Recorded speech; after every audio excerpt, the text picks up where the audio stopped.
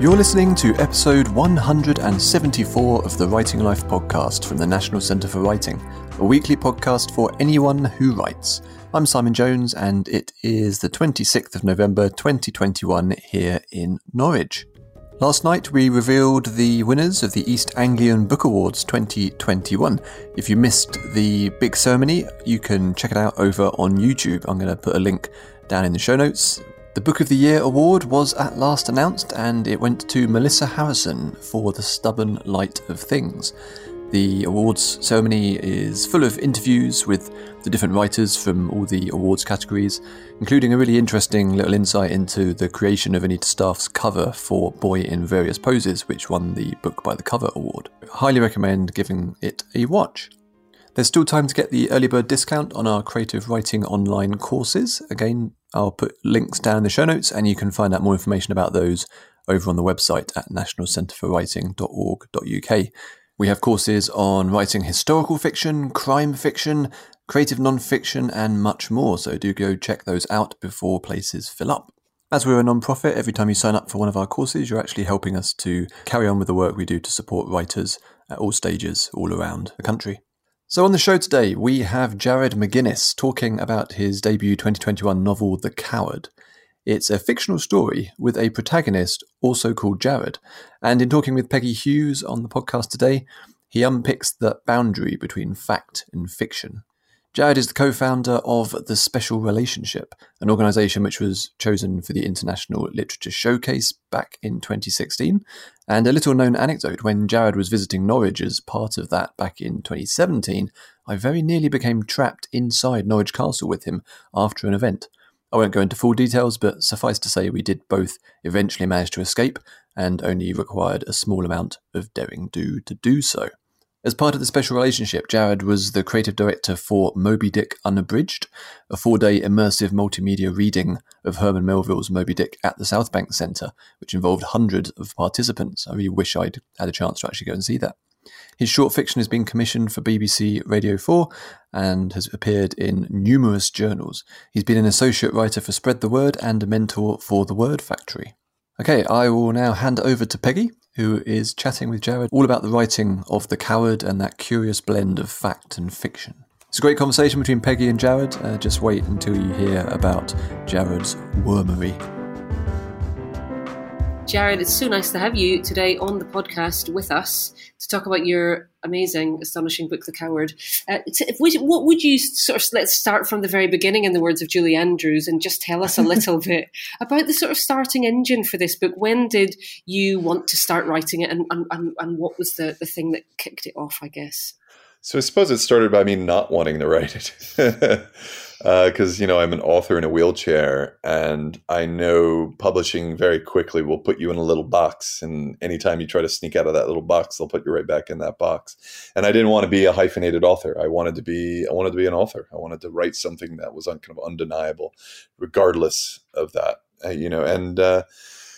But as these things are, what you want to write isn't entirely up to you. There's something in the psyche that's pushing you towards something. And I was writing a bunch of short stories and kind of getting attention for the short stories. And when I kind of looked at it, I think it was kind of looking at, maybe this is a collection. And then I'm like, oh man, this is a novel. And now I got to figure out how to learn how to write novels, because there are such very different forms. And honestly, my earlier drafts were clearly a short story writer trying to write a novel. And so I had to figure it out. And I mean, because I have a background in a scientist, I take a very kind of scientific approach. And I really kind of go, okay, what are the books that matter to me? Why do they matter? And also reading bad books is such an education, because why am I angry right now? Like, why is this book? And, we used to have a wormery, and if a book was really bad, they went into the wormery. So if anyone digs up some dirt on what I really thought about certain books, the worms will tell you. Literal dirt, Jared. So I'm going to stop you there. Simply to say, I don't need names. We don't want names. But are there any things you can identify in the books that end up in the wormery that are, what were the absolute turn-offs, I guess, for you there? So it's a really good question. So that's it. And again, it's for me, and like, what are the books that are, why do I love these books? And then the books that I hated. And often, so it would be characters who are just there to kind of do some plot work. And it just annoyed me. Like, it was just, I get it, like plot, blah, blah, blah. But my characters, I want them to be living and breathing, and you happen to capture them in a moment in their lives, even like secondary characters. And it's kind of fascinating to see how people respond to different characters. It isn't just like, yeah, this was my favorite character, that was my favorite character. Certain readers are bringing up, like, oh, I really loved Fritz, which, only has a very tiny amount of screen time. But, somebody responded to Fritz, and that to me is that I've done my job. And when I see, these books that kind of really are, these aren't real characters, and I just don't think you're being fair to the characters. And I don't know. I come from a real kind of love of humanity, and it's all its broken messiness. And that goes for fictional ones as well. So yeah, and so that leads me to my it won't escape anyone's notice that has read the book or will yet read it. That the protagonist does, bear some resemblance to you. He shares your name, and some, the fact he's also in a wheelchair, for instance. Can you tell us a bit more about that creative decision and about the relationship between the real and the fictional Jareds? Yeah, it was a thing that I kind of knew the reader would inevitably make, and the way novels are presented these days, that connection was always going to be made between the character and the author. And I wanted to destabilize that. I wanted to make sure that, again, if you're lazy and just read it, it's going to be a great ripping, roaring story, and you're going to love it. I'm going to make you cry, make you laugh. But, that inevitable kind of conflation always kind of happens, especially the way, like, the modern the way, publishing kind of tries to make these kind of ties and these personalities behind the book. And as a reader, I'm not interested. And I knew it was going to happen. So it was like, okay, let's get in front of this. The character is my name. I put a kind of relatively kind of spiky, rebarbative epigraph to just be like, here is the project. And it is just, and what is amazing is that people got it. I thought it was this kind of little thing that was important to me, but there was this amazing review in the Times that, like, she like figured me out. Like, I hope I never meet her because she will just read into my soul, and I don't want that. And the other side of that was, I didn't want the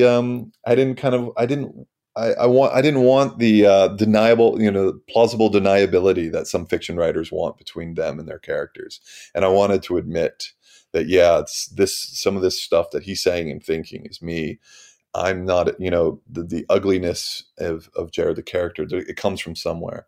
And it was kind of phenomenal when I stopped pretending that it was just, I was just writing the story, just happened to be another wheelchair guy. It really cracked it open. And I think what a lot of the responses are, they talk about honesty. And I think that's because I was able to admit kind of the ugliness. And it was a huge catharsis to kind of finish the book. And, that's why I kind of say, like, people spend tons of money on therapy, but I figured out a way to make people pay me $16.99 a pop. To just kind of like be a little bit more at peace with myself as a human. And gosh, that's great. And I think what it made was for a better novel. I really do believe that. And it's special. It's great. I agree there. I mean, I have read somewhere in a different interview that you're saying that writing it did put some ghosts to rest, as it were. Yeah. I mean, for all that, then, was it a hard book to write, or hard to get it over the finish? Or can you talk us through a little bit of that side of the writing of it? It's really interesting. The hardest things for me, and I've kind of said this before as well, is that, like, writing this book gave me a disability that, like, 20 years of actually being disabled failed to deliver. And I think that just maybe says something about me. Let's not think too much about it. But, like, it was really kind of I've been in a wheelchair for 20 years. I'm quite my sense of self has kind of it's part of my sense of self. I don't think about it. Everyone else does because they see the wheelchair. But for me, I just pop about. And you know me, you've seen me kind of like operate. One of my favorite things to do is like to jump onto a train and watch the guy rushing towards me with a ramp and just jump on right before he gets to me. It's not nice, but get my thrills where I can. And it was, and I think that was the most difficult thing psychologically to put me back in that place. But again, maybe that's what cracked something open, and some of the trauma that I had compartmentalized and why I couldn't understand what it was like to be that vulnerable again. That worked, and I got to that. And again, that vulnerability, and this really is about vulnerability and how you're not really allowed as a man to admit it. So I think that was probably the hard to get into. And I was like researching it, and I was like looking at people discussing who are newly injured, and that really sparked some memories of just the questions, just kind of what's going to happen. And it opened up the space where I could make Jared. I gave him the vulnerability he needed, whether he was worthy and capable of love, that kind of thing. And I think that's at the heart of the book. Yeah, no, absolutely. And now we're talking about Jared McGinnis in the novel, and he's not an easy character, is he? Really? I mean, I'm quoting directly from the book. What's worse than being in a wheelchair? Being a fuck up in a wheelchair. So why did Jared in the novel have to be such a complicated figure for you? Well, I mean, so one, easy answers don't make for good fiction. That's one answer, and the other one as well was that I set out to write a book about a disabled character that wasn't about disability, because that's where I could see people were pushing me towards. And I get it, because that's the story they know, so they think that's the story that should be told. And so that was my deliberate project, and foolhardy, but it's now I feel slightly better about it. Because that's it. You could see there's so few stories about disability that people just want to go back. And that's the problem that runs across anyone who's underrepresented, is people think they know what that story is. And so when you don't go along those lines, those kind of well-worn lines, they question you, not there. And so that really was my project, was to get the reader to question their assumptions. And so and how that worked functionally was that he has a lot of problems, and the wheelchair is the least of them. And the irony is that the coward can no longer run away. He's got to face these problems. And I put him at the heart. I put him back to a place where he has to deal with his equally snarky father, who hasn't seen in 10 years. And the way those guys communicate, the way they kind of work through and process what happened to them in the past. Yeah, that feels like I want to talk to you obviously about Jack. I'm a big fan of the father, but I want to hear, maybe that's a good moment actually to hear a little bit of kind of back and forth from them, a little reading, Jared. If maybe you could tell us just where in the book this is and where we are. So this is from the very beginning, and Jared hasn't seen Jack in 10 years. He ran away from home, hasn't seen him in 10 years, calls Jack and says, I need someone. He's got nowhere to go. So Jack just goes and picks him up, no questions asked. And this is literally the car is pulled up from the hospital into his childhood home. So he hasn't seen the childhood home in quite a long time. The pecan tree was still front and center, but smaller and unremarkable. In my memories of childhood, it had been a behemoth of rough gray and red bark that dwarfed the house. Its wide canopy of leaves hung with the beards of catkins put the entire front yard into shade so that the grass grew only in patches. Beneath it, I saw an 8-year-old me cracking nuts between two chunks of cement. His fingers were stained black from the 2 green husks. From the corner of my eye, I saw a 13-year-old me who snuck out of a side window as a police car pulled into the driveway. By the front door, painted butter yellow, I remembered it as white. The shadow of a younger Jack held 16-year-old me by the throat.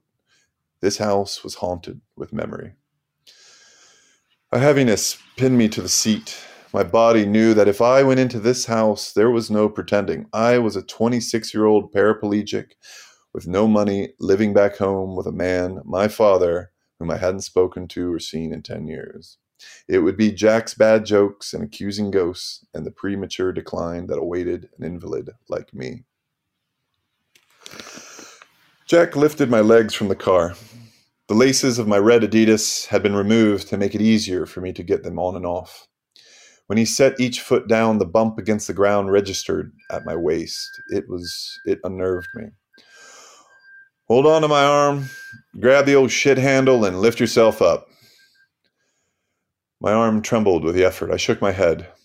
The wishing you were dead comes at random moments like these. It's just a flash of pining for nothingness, and it's gone before you can ransack the medicine cabinet for a bottle half full enough. These moments fade eventually. All right, let me help you. And he leaned in and lifted me out of the car without effort. He wore the same cologne as he did when I was a teenager. Once in the wheelchair, I concentrated on keeping my balance as I lifted my feet and placed them on the footplate.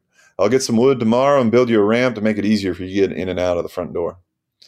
Mom's rose bushes were no longer where I remembered them. After my mom died, the house always had a smell of emptiness, dust, and paint. As Jack brought me into the living room, there was also an oily scent that I couldn't place until Jack cleared away his shoe shine kit, a white gym sock stuffed with tins of shoe polish. A sharp knock rattled the front door. You expecting company? Jack asked. I shook my head. He stepped outside and came back holding a pink training toilet. The three princesses in full evening gowns on the lid were weather-faded, Disney-esque shades doomed for eternity to watch toddlers foul before the royal visages. Man, Amazon's really phoning it in these days, Jack said. Why would someone throw that at your door? Neighborhood kids screwing around. There's a whole gang of them live a few streets down, jackasses. I want to put it out by the trash. You're just rearming them. Jack went outside, and the strangeness of my childhood home fought against its familiarity. I knew this place. I didn't know this place. I belonged. I didn't. I felt a seasick queasiness from the to and fro of it. Jack returned, talking before he was inside the house. When we were potty training you, does that happen a lot? What? Toilets thrown at your door? No. Jack chuckled as if I had asked a stupid question. And to be fair, I had. Now listen. When you were little, we had this little training toilet that would play music, and when you used it, you just refused to be interested. We were at it for months. I was desperate to have one less butt to wipe. Then one day, your mom heard the London Bridge playing and rushed in to see her clever little boy using the bathroom all by his big boy self. You know what she saw instead? You were pulling water out of the toilet bowl with a cup and pouring it out into your potty, clapping your hands every time London Bridge fired up. A kid's toilet thrown at your door is a weird omen, I said, looking at the window to see if the children were going to return. You were always too clever for your own good, never doing what you're supposed to and still getting rewarded. I think the parable here is that there is more than one way to make the music play, I said. Hey, that even rhymes. You get that on a sampler, Jack said. What do you want to do now? You hungry? You want to watch some TV? Just some sleep, I said, suddenly exhausted by the effort of speaking. All right, I'll set you up in your old room. He pushed the wheelchair into the bedroom, past the door with a hole more than a decade old, as if I needed to be reminded that memories here have consequences.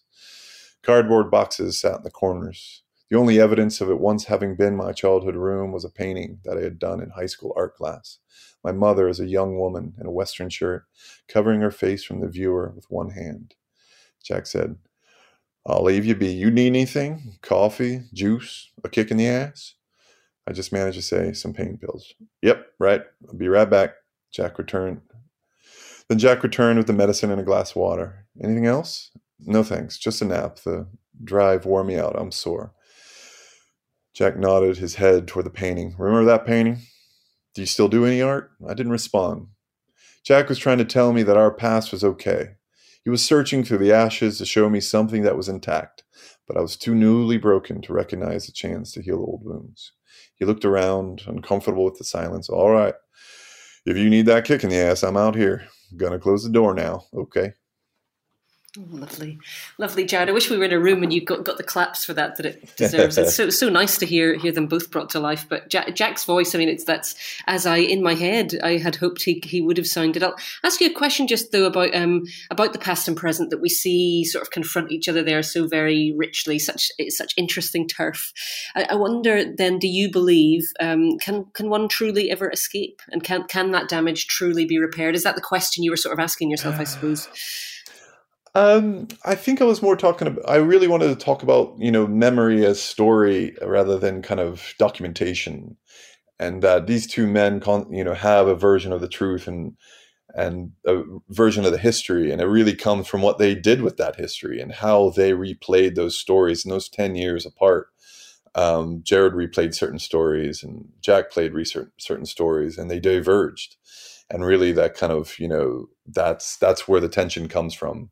Is Jack has made peace and Jared has not, and the kind of book really kind of plays that out. And the book itself goes back and forth to the present and the past, but for me, how I was thinking about them, it's really him thinking about the past, and I've just kind of pulled away the kind of sitcom wavy lines. And so kind of each chapter kind of goes in, and things that happen in the present do kind of cue why he's thinking about that. I don't make it very explicit. And I suppose if you kind of work at it, you could totally see what it was, but I just wanted to make sure they worked. And, occasionally putting in those little notes to just orientate the reader to make sure I'm not because I'm very interested in making sure the reader comes along with me. I don't want to batter them with my project. Like I really am keen on making sure that we're taking this ride together. Sometimes we go too fast, but you're there with the author the whole time, the narrator, as it were. So it's a quick additional question then. I'm interested in how you, the writer, know that. How do you sense check that the reader's still with you when you're writing it? Because of course the book's in the world now and reviews will tell you if you've achieved that, but how do you do it how do you do it while you're writing it? That is a test. You don't. Like, being a writer is just being very comfortable with failure on a daily basis. So and I've been saying, it just makes you really unprepared when it all goes right. I mean, maybe it's because I am conscious of that, and this is, at the back of the book, there's this list of all the people that that's why I got it right. It's because I had a bunch of people kind of making sure I got it right, and my editor is incredible. Author whisperer, where she never say this and this needs to go. She would just hey, what do you think about chapter whatever? Oh, what is she talking about? This is a perfect, my sparkling genius is at work here. And then you read it, oh yeah, I could totally cut that out. And it's just making sure it was orientated, and just having readers, really choosing your kind of beta readers very carefully and asking the right questions, just make sure. And a lot of the later drafts before I kind of got an agent and all that stuff was just getting those flips back and forth. And I read a lot of books that did it just to see when it was annoying and when it was good, and what I was willing to do. Because basically I let the reader settle in the present for a very long time, chapter wise, before we go into the past. And the first jump into the past is relatively a big chapter. And then it becomes a little bit more kind of jumping back and forth a little bit quicker once they've orientated it. Because you see, when people write in dialect, when Irvin Welsh goes into dialect, it's difficult at first, but you jump right into it. Ridley Walker is another example. If you're doing your job, the right kind of reader will stick with it, because they see something there that they want, and they'll do the work. And I've always wanted readers that are willing to do some work. I'm not going to spell it out for them completely. And, the ending is a good example of that. I leave it for, we've gone on this 800,000 word journey together. It isn't fair to me to tell you what it all meant. I'm just one opinion of many.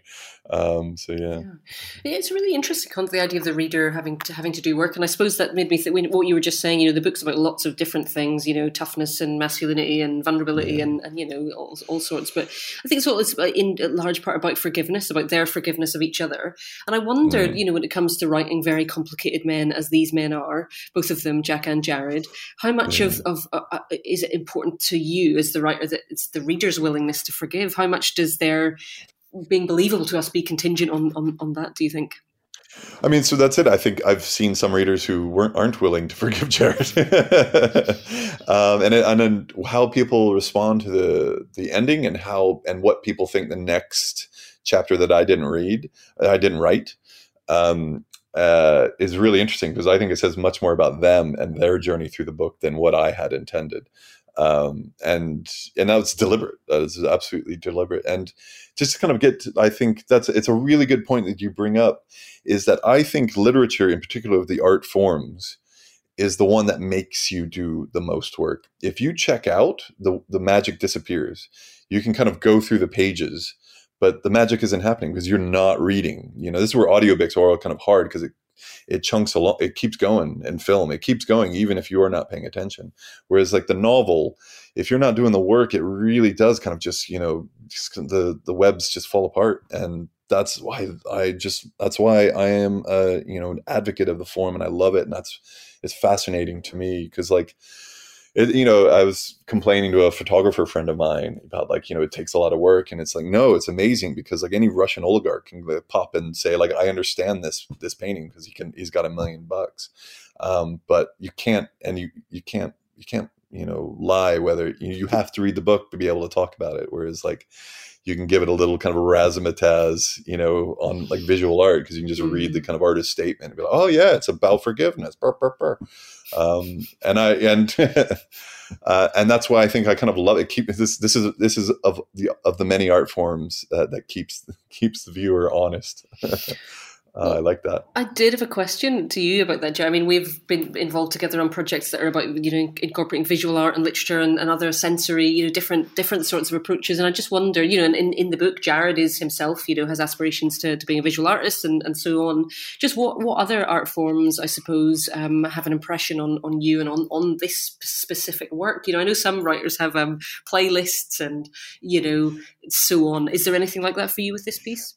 I mean, absolutely. Yeah, definitely. If anything, I'm probably more inspired by other forms, in particular the visual and performance art, of like the kind of questions that seem kind of, literature and the kind of conversation around literature about kind of, presentation and autofiction and identity and all this kind of thing. These questions were kind of raised like 40 years ago with people like Sophie Call and Annie Arnaud. Annie Arnaud was doing autofiction, and yeah, I think better in a lot of the kind of last blush of it. I just adore her, because it's so kind of it really is kind of an interrogation of understanding of what is self and what am I experiencing. It's just kind of beautiful, and that's really kind of an inspiration there. And I would, there was initial drafts that had photos, because I was kind of in love with Sophie Call, and it was relatively late. I was like, my editor was kind of questioning this, is like, you're being cruel. These weren't her words, but what my revelation was, I was being really cruel to the reader, because I had photos in it, and then the text was destabilizing what was in the photo. So the text did not match the photos. And there's only a very few reader who's going to make that connection. What they're just going to be is like, this is documenting Jared's experience. And I was like, it's not good. I don't want to be cruel to the reader.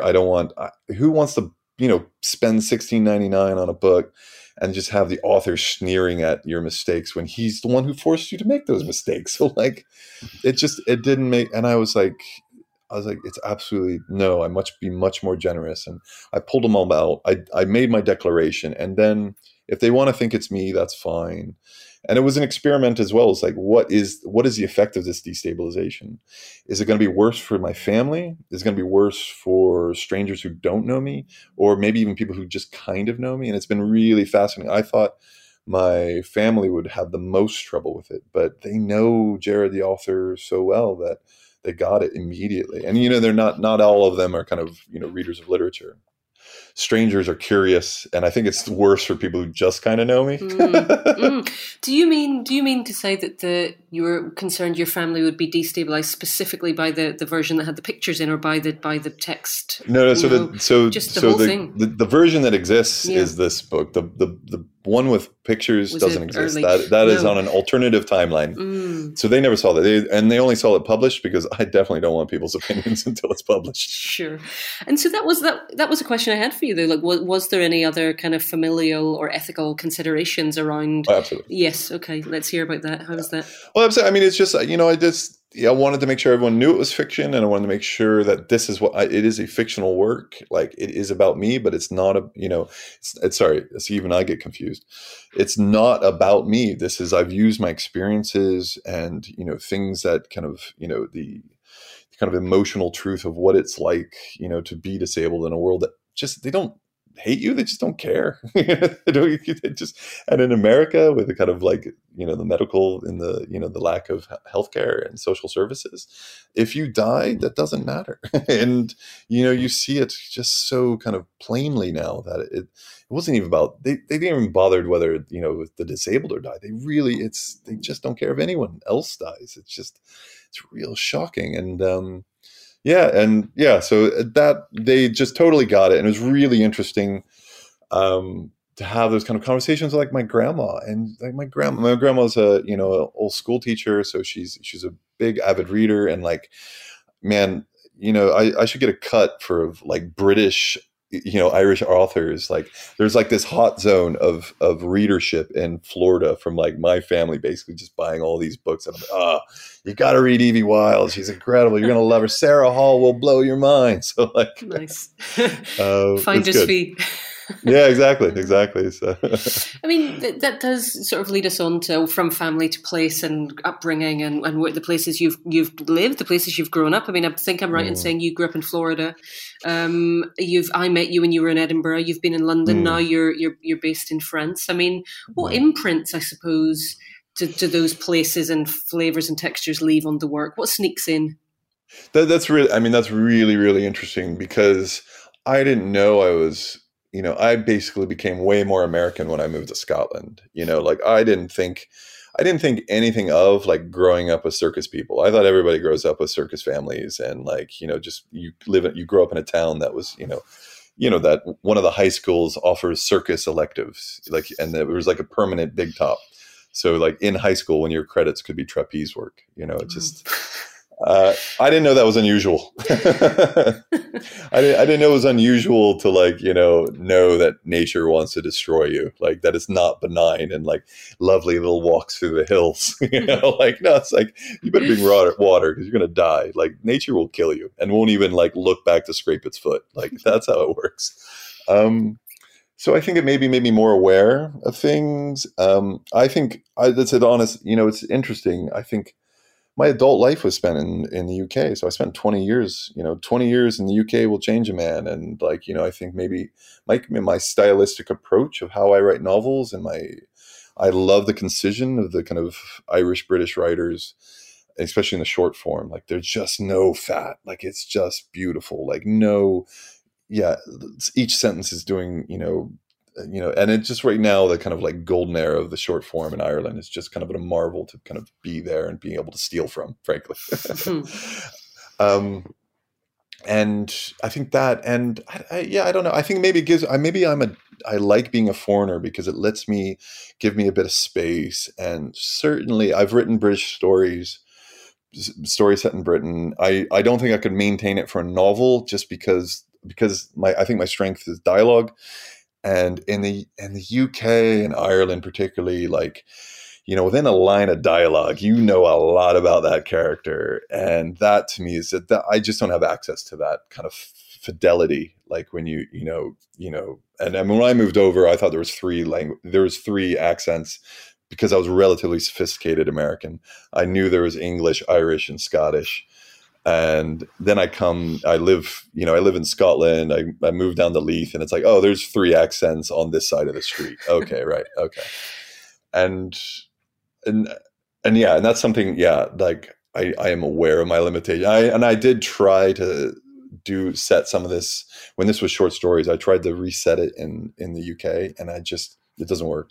It just, there's something kind of essential in the voices and the experiences that this book always had to be an American book. Written by a Brit with a funny accent.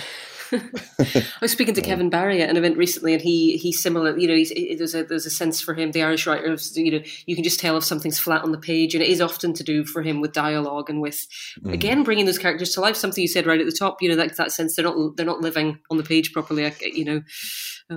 Yeah, and it's, again, like, I do think, like, I'm unashamedly a storyteller. I want to first tell you a storyteller, and you know, my last name's McGinnis. I was raised in that kind of Irish American tradition where more Irish than the Irish, like, you know, but I think there was some thread of like that storytelling, and it's really fascinating, like how clannish. It's really interesting of like the things that kind of like Ireland is kind of like, yeah, that's not working for us right now. But like that's kind of preserved, and like, you know, when, you know, I know how to explain myself when I meet people in the South is like, I'm from like Missouri McGinnis, and they know what that means. Like, you know, that's a particular little, you know, sept of the clan there. And just storytellers, just all of them. My little like, kind of, my great grandma O'Bannon had like red hair until she was in her, you know, till the day she died in her 90s. And she would tell these amazing stories. And now she's gone. I've been asking, I've been kind of curious. So like, you know, did she ever tell you this story? And they're like, I don't know. No. And I'm like, so was grandma just making stuff up, like just like entertain me and tell me the story? And she was a funny woman. And like, and that banter, that's, you know, I'm about to go back up to Scotland, and I just can't wait to just have a good banter with the cabbie that picks me up, because I know it'll be like A-class, you know. Lovely. It'll just be premium. Yeah. So, I read somewhere recently, when an elder dies, the library burns. I love that. The stories go, don't they, when the old go. Jared, I want to ask you a little bit about the humour in this book. I know others have, you know, The Guardian, I believe, called it, it's full of lacerating gallows humour, etc. But I really like this review that said on initial inspection, you know, it looks like it's going to fit, the Coward will definitely fit the bill of being a really sad book. You know, it's got the story of an addict who loses the use of his legs in a car crash, which kills his ex-girlfriend, lands him at risk of prosecution, sends him home to live with his father. Misery on toast, right? You know, I love that, misery on toast. But of course, it's full of lightness and humor and verve. I mean, you're a very funny guy, but talk us through how you just build that light and dark, that kind of, you know, from tragedy to quiet joy. How does it work? Well, I mean, it initially, and I mean that's it. I knew we were going to go through some heavy.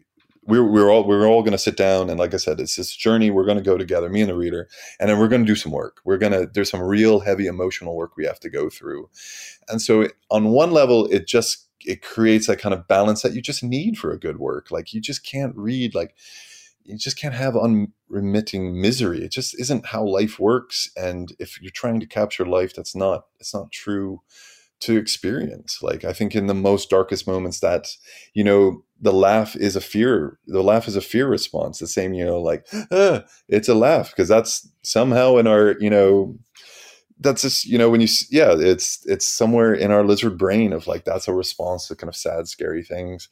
And so I wanted to capture that.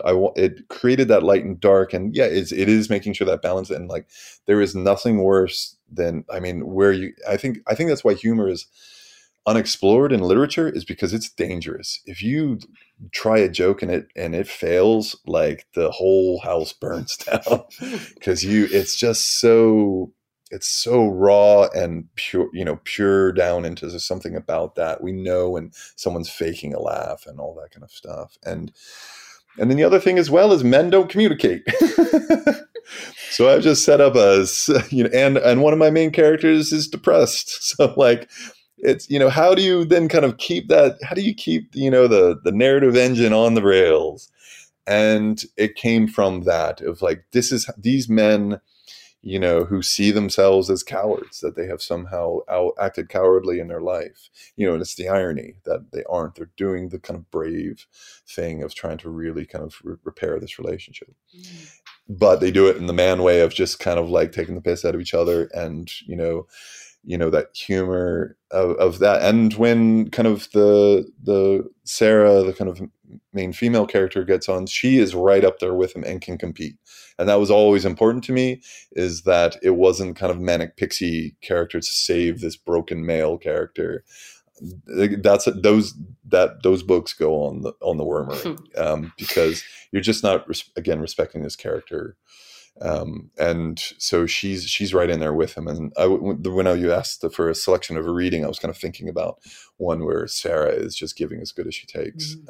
And it's kind of a lovely dynamic. It becomes kind of, becomes a chorus of three, and it's kind of, but it's, God, it's hard to get right. And I have tons of material that I kind of like had exercise as well, just kind of where it put in. It wasn't funny enough. And also that Jared had to be the butt of the joke a few times. He couldn't just be kind of an arsey, clever guy. Wisecracker. So exactly. Because that's boring as well. So. I've just got a couple of coming off that, actually, incidentally, I did want to know to you, the title The Coward, to me, is another ambiguity in a sense. I think you sort of touched on it there, but I wondered, who is the coward, or is there more than one? And does it matter if the reader's coward is different to yours? Is that a problem? Yeah, and so the answer to that is absolutely. The best titles always keep a bit of space and don't spell it out for you, right? And it's like, and it's really interesting. So the title, even when some of the kind of press releases went out, it had either untitled or the title that we were kind of chugging around, and to very late. And I got I came up with the agent, they came up with the editor, and I just started getting annoyed, and I started being a bit arsey, and I was like, okay, the book is going to be called Men Who Look Like Roller Skates and the Women That Love Them. And no response. That's how like they're done. You get no response. You're like, oops, I got it. But and so really, like, to me, it was like, with this book, I wanted to take a swing at the big boys, whether I miss or not. Like, so it was Dostoevsky, the idiot. Like, he's the idiot because he's actually believes he's a true Christian, right? And everybody else is Christian, but acting otherwise. And to me, it was like, these men, what is the worst thing you can be as a man is as a coward, and it's such a masculine term. I don't think there was an equivalent, for females, because they're not graded on this. They're not even kind of in the running. If you can really look at it, they're not allowed to even have this failure. And for me, as these men see themselves as cowards, they failed somewhere, and it's ironic. And I mean, for me, the reason it was still very, very late in the game, and it really was the kind of publisher coming to, because it went around and around. It was the publisher, Jamie Bing, who really kind of said, well, what do you think the book should be called? And I was like, this is the title I like, but one person said it was rebarbative, and I was like, I'm going to look that up, and then I'm going to come back and say, and I was like, yeah, it's rebarbative. That's what I want. But I also know that I don't know how to sell books. I just know I barely know how to write one. So. Yeah, exactly. And so when you get to these levels, you're starting to where, the art leaks into the commodity. And so I had to kind of trust them, but I was just kind of like, and they were unsure and I was unsure. And so I didn't fight as hard as maybe I should have, and maybe I would have next time, because I just know that, you just kind of know when it works. You do know it. Yeah. And it's got that kind of classical finish, actually, the coward, the idiot, the stranger, it's got that kind of standalone, vintage timelessness that's extremely pleasing. I've just got two quick fire questions for you, Jared, to close us out. It's just, this book, it was obviously it came into the world during a pandemic. I don't want to give the pandemic loads of airtime, really, but I just want to know how how it is now to be at this side where you're getting out and about now, you're going to festivals, you've got stuff on. It must be a good feeling. Happy? Yeah, I mean, it's been amazing to, like, I was in when I came back, so I'm here for 2 weeks, so in a bunch of events, and it was delayed because they weren't letting people in from France because, like, Macron made Boris Johnson cry, so he wanted to kind of punish them or something. I don't know what's going on over there, but only the French were not allowed back, so everything got delayed. Everything was a big mess. I had some events online which were amazing, but it really was like, my first event was in a room full of booksellers. It was the Booksellers Association, and they invite some writers to chat with stuff like that. And so I started meeting people like who sold books, and like people came and were excited and talking about the book. And it was just this like big love of like, I always talk about this in kind of ecclesiastical terms, is that this is the religion I picked, this kind of strange religion of literature. And these are my people. This is our church. And we were just a bunch of zealots in here and I sat down with the guys from after dinner and had a pint with the guys from Mr. B's Emporium, and just the kind of enthusiasm for just not my book. They love my book, but like not only my book, but just like books in general. Like, have you read this? And I had this like ridiculous list of like, and talking to people in the Europa editions, and I'm like, oh, that's amazing. And they're doing this magazine now called The Passenger. I was like, I want this book. I want this, and I was just like, yeah. And I was just, it was great. Now I'm kind of like, that's that. And now I'm going into bookshops and like, there's my book. Like, that's that thing. And I'll be like, the first time I did it, it was just like embarrassing. I'm like, that's me. That's me. I'm there. And the bookseller was at Owl Bookstore. She's like, do you want to sign it? I was like, do you want me to sign it? I could do it. It's totally me. And you want ID? I'll give you ID. I love it.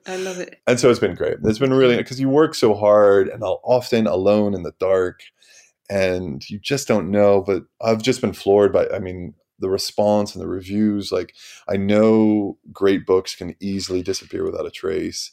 And the fact that this one's gotten so much love and it's great for me, but it's for the book. Like, this book, I just, on certain emails, I just kind of write, go little, every time I get a bit of good news, I'm like, go little book, go, like it's out there, and, people are responding to it and, in amazing ways. That's what you want to, that's why you do it. Why else would you do this stupid thing, like waste your time, Ali Smith, I think it is, says, the book's like a bird, she flaps the book like a little bird, and it's doing its thing. It's there in the world, flying around, nice. It's on its own, and that's it. I've done the work as best as I can, and I kind of, and it's hard for me to say like, it's a good book, but I remember it was near the final edit, I was like, this book doesn't, mess around. This book is doing the work I wanted it to do. And that's to me is like, that's all you got. That's the only thing that truly is exciting as a writer. Everything else is kind of, it's an industry, and it's kind of, it really doesn't involve you.